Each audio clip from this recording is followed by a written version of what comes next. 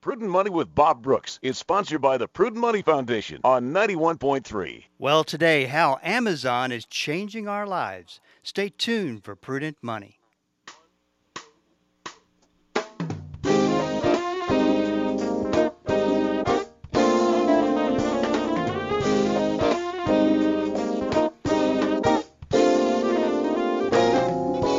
Good afternoon. This is Bob Brooks, and you are listening to the Prudent Money Radio Show. Thank you so much for joining me today. You know I do appreciate it. Well, Amazon is changing a culture through Bazonomics. Award-winning journalist and contributing editor at Fortune magazine, Brian Dumaine, is here today to talk about his book, Bazonomics, How Amazon is Changing Our Lives and What the World's Best Companies Are Learning from It. Hey, Brian, welcome to Prudent Money. Hey, Bob. Thanks a lot. It's my pleasure to be here. I got to say one thing about your book. I mean, it's a fantastic book, and you must have had a great time writing this book because Jeff Bezos and Amazon are an incredible success story, one that is changing everything. Yes, it was a gift that kept giving, Bob. I've been a journalist for 3 decades, and this is probably my favorite project because it's such an interesting company, and it's a microcosm of where business is headed today. All the changes that Amazon is making in the business world is spilling over into our lives. And I mean, who would have thought 10 years ago that we'd be able to get a package delivered to our door in one day? I mean, this is obviously pre-pandemic, But Amazon will get back to their normal delivery schedules at some point. I mean, they've just really revolutionized the way we think about business. We'll start with Jeff Bezos. Talk a little about him as the force behind Amazon. Well, Bezos started the company in 1995 out of a garage in Seattle. And they started by selling books, but it wasn't Bezos' idea to become a bookseller. He was building a tech platform that just happened to sell books. And the genius of that is that books are relatively easy to sell, let's say, compared to groceries. I mean, groceries can spoil, and, do you pick a ripe peach or an unripe peach to send to your customer? A book is a book. It's a uniform size. It's easy to ship. But what he was really doing is figuring out how to integrate artificial intelligence into the consumer experience. In other words, letting computers make a lot of decisions for the consumer. And in those early days, some of the decisions the computers would make would be, well, if you read this book, other people who read the book that you just read also like these other books, and they'd make these suggestions, which really helped boost sales. And now, Bezos has taken that on an entirely new level. A lot of the decisions that Amazon executives used to make in terms of, which shirts to order, what size, what colors, how many, what warehouses to ship them to, are now all being done by these artificial intelligence algorithms. And it's one of the reasons why, yes, they were slowed down in their deliveries during the pandemic, but at the same time, their sales surged 25%.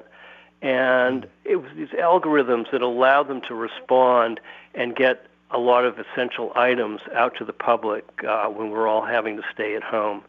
So his great genius is to have created probably the most advanced digital corporation that the world has ever seen. Now, Brian, you described Jeff Bezos as a man of contradictions. Talk about that. Well, he's not an easy person to peg down. He's driven by a sense of the truth in his corporation. He doesn't let anyone engage in corporate politics. He makes everybody write these 6-page memos to really get to the bottom of any new product or service that anyone's launching. And part of that philosophy, when in the early days, especially at Amazon, was all about saving money for the consumer. I mean, Amazon used doors as desktops to save money. There are no fancy cafeterias at Amazon like you might find at Google or Facebook.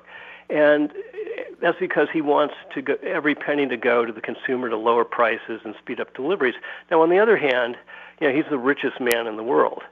And he's worth $144 billion now, and that's after giving his wife $38 billion last year in a divorce settlement.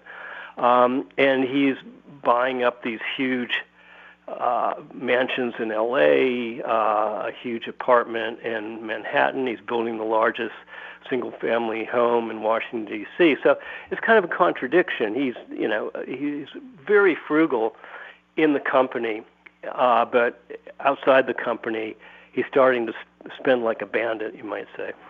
You know, what I liked about the book is that you dedicated the first part to him as kind of almost an autobiography. Talk about the single biggest qualities that he has that probably has led to his success. Well, yes, he has a fascinating background. He spent a lot of time when he was a kid on his grandfather's ranch in South Texas called the Lazy G. And of the many things he learned there, one of the most important was a sense of having, being resourceful, I think is the best way to put it. So he learned from his grandfather how to build irrigation systems, build fences. They built a prefab house. They even assembled a old Caterpillar tractor and got it back running. I mean, he really learned how to attack problems and solve them, and he brought that to Amazon. I mean, he at times would come up against a problem and try it 2 or 3 or 4 times before he got it right, but he would always want to figure it out, and he wanted to surround himself by people who are also resourceful. When he was a young man, he was talking about the qualities he was looking for in a wife, and one of the things he said was she would have to be resourceful enough to spring him from a third world prison, which was kind of an unusual qualification, yeah, right. I might say. But Bezos is an unusual man. So talk a little bit about the culture of Amazon, because you were behind the scenes. You've talked to a lot of different people, interviewed a lot of people, and it's a different kind of a culture there, isn't it? Yes, it is. In my book, Bezonomics, when I was doing research for it, I was lucky enough to go to Seattle and interview at least a dozen of their top executives, and I toured one of the Amazon's warehouses and some of their new Go stores, which are cashierless, and got a good feeling for what the culture was like. And it's a very tough culture. I mean, it's sort of almost at the management level, like the Navy SEALs, it's up or out. One Amazon executive told me, you have to earn your trident every day, which is a Navy SEALs statement, meaning that it's not a place for people to coast through. And Bezos demands excellence of everyone, and as I mentioned earlier, he has this culture that really tries to seek the truth, which means people can often get in confrontations at meetings in Amazon. Sometimes they're shouting, but it's usually about the issue and about the data. It's not about someone's personality. Some executives on their office had this statement pinned up which said, "In God we trust, all others bring data." And the culture really believes that. The other thing that's unusual about the culture is that a lot of companies and a lot of CEOs will say they do everything for the customer. Well, Bezos says that, but he really believes it. They don't spend a lot of time focused on what the competition is doing. He hates internal company politics, and if he comes across it, he really just puts a stop to it immediately. He's all about doing everything for the customer, and that's really served Amazon well over the years. And there was a survey I came across, which I put in my book, that Georgetown University did, and they asked both Republicans and Democrats which institutions in the United States do they believe in the most. And among all Republicans, Amazon came in third after the military and the local police. And among Democrats, Amazon came in first among all other institutions, including the court, university systems, of course, Congress, and even organized religion. Let me ask you this, Brian. Would you have written the book a little bit differently if you'd have been writing during the pandemic? Bob, that's a great question.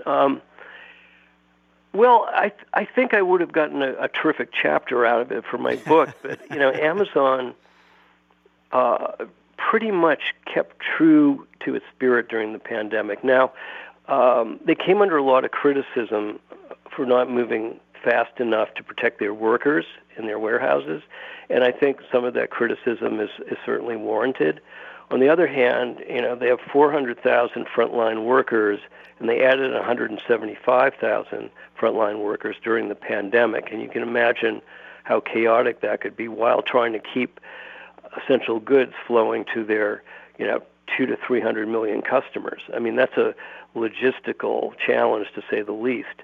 And the way it's really classic Bezos, though, is he was very upfront about it. He said this was the toughest challenge Amazon has ever faced when he was addressing his investors for his first quarter earnings. And what he did in response was to make a big investment in the short term to make sure Amazon comes out on the other side of this pandemic bigger and healthier than ever. He told his investors that he's going to, he first said, you better sit down. He said he's going to spend $4 billion in the second quarter on making his warehouses safer and more efficient during the pandemic.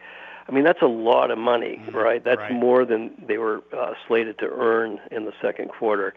But it's classic Bezos, because what I think is going to happen when they come out of this is, they'll be able to meet even a bigger demand, because I think Americans have gotten more used to shopping online because of the pandemic.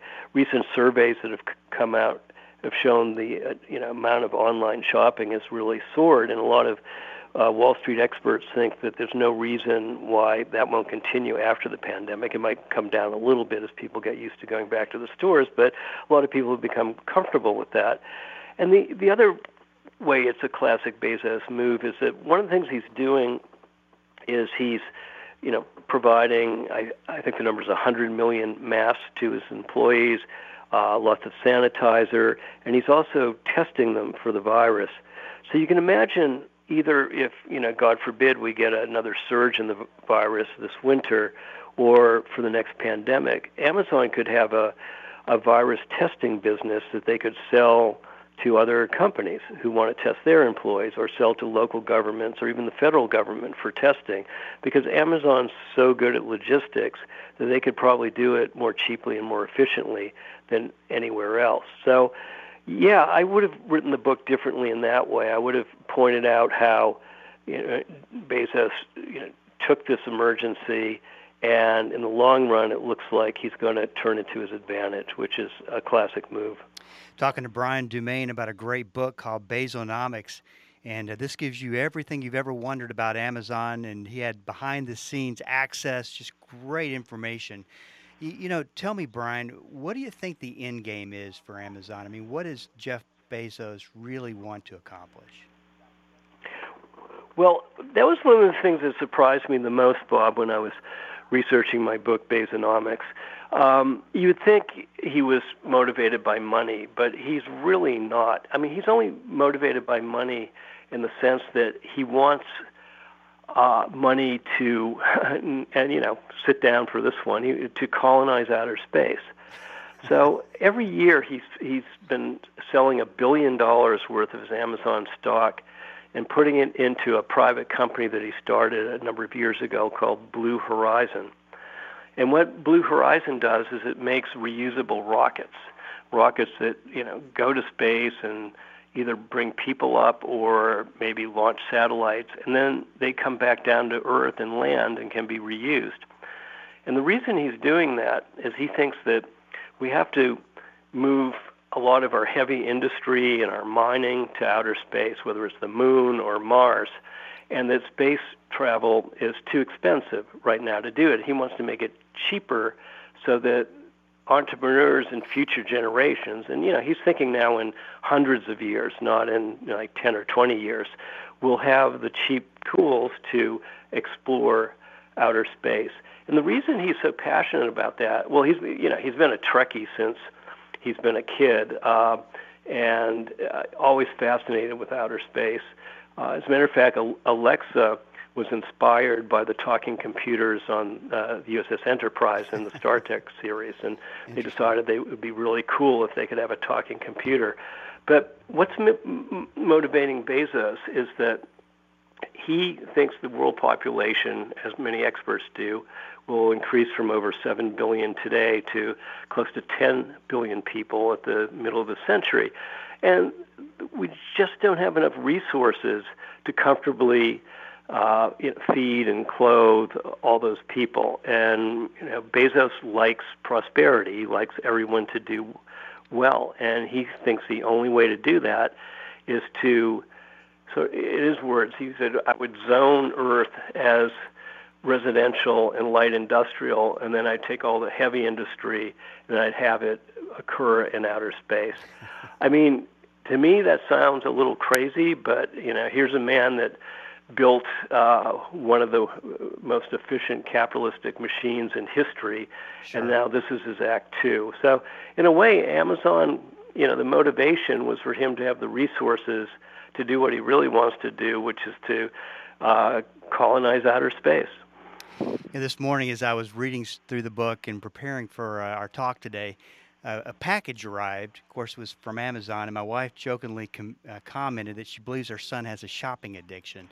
Yet, as you write in the book, that is a real problem when you have a resource like Amazon that fulfill your must-haves by just a click of a link. Yeah, no, there's a lot of scientific research, Bob, which I go into the book, that shows that when you shop online, like when you get a like on Facebook or on Twitter, it releases dopamine in one's brain, which is creates a sense of pleasure. And with Amazon, you get a double hit, because you feel good when you first push that buy button, right? And then you feel good when the package arrives at your door. So it gets very addictive. I write about a man in Saco, Maine, who returned too many items to Amazon, and Amazon cut off his Prime account. Right. And he went into a depression for a few months, and he was pleading with Amazon to restore his account. And I guess out of some sense of humanity, they finally did. But he was really in a funk. And then there are other instances of shopping addicts, and shopping addicts are nothing new, or shopaholics, I guess you might call them. But Amazon has made it a lot easier to rack up enormous bills. I mean, there have been people who have been drunk and at night, and they end up ordering all this stuff, and they wake up the next morning, they can't even remember what they ordered, and then the next day, scores of packages end up at their doorstep. It's like, but I think that's something every individual has to police on his or her own, right? I mean, I don't know how much you can hold Amazon responsible for someone who spends more than they can afford to spend.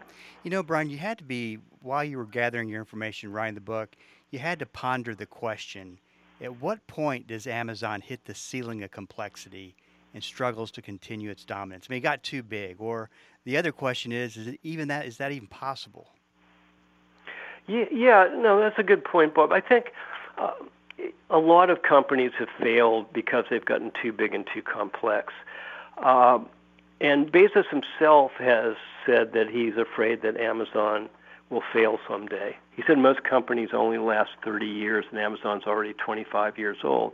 I mean, there are two things there. One is complexity. I mean, Amazon's, it's obviously a retailer online, and it's also now a brick-and-mortar retailer. They bought Whole Foods. They run the biggest cloud computing business in the world with AWS. They're building up a huge advertising business on their platform.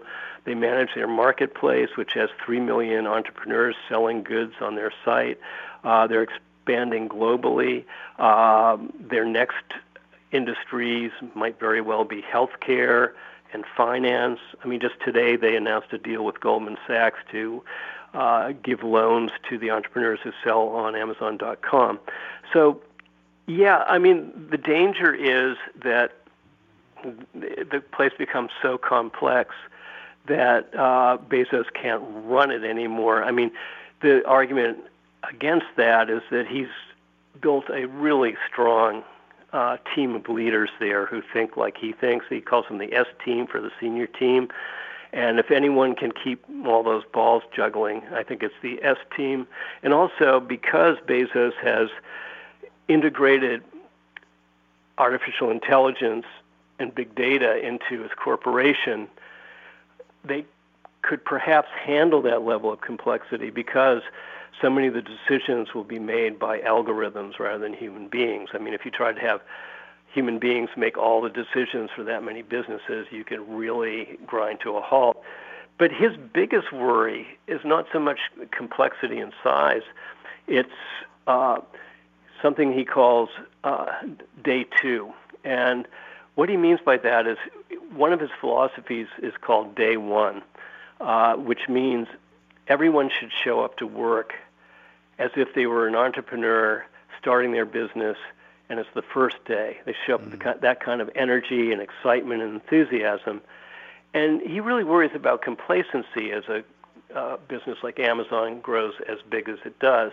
And what he means by day two is that, you know, if you don't act like it's day one, you act like it's day two. And that means you focus more on the competition or on internal politics than you do on the customer.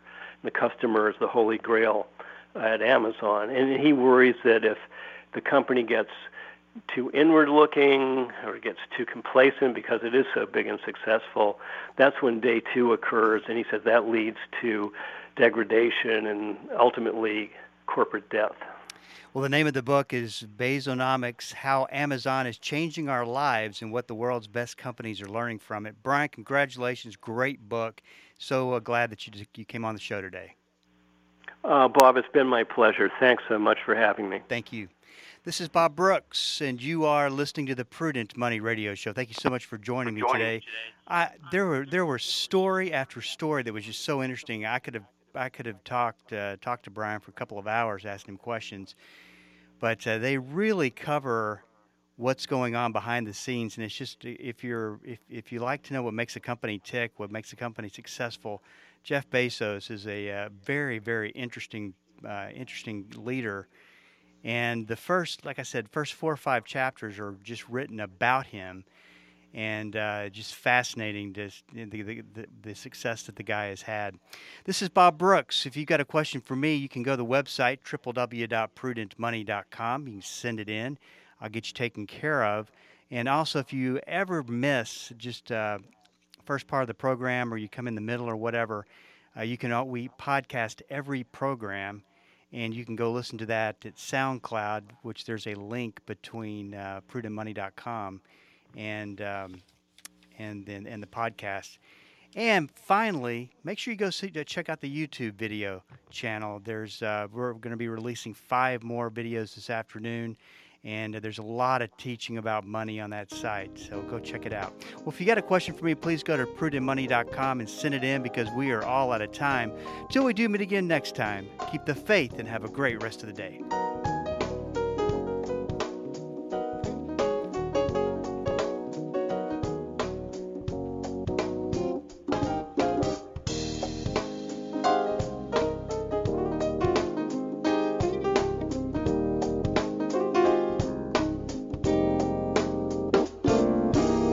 That's all the time we have for today.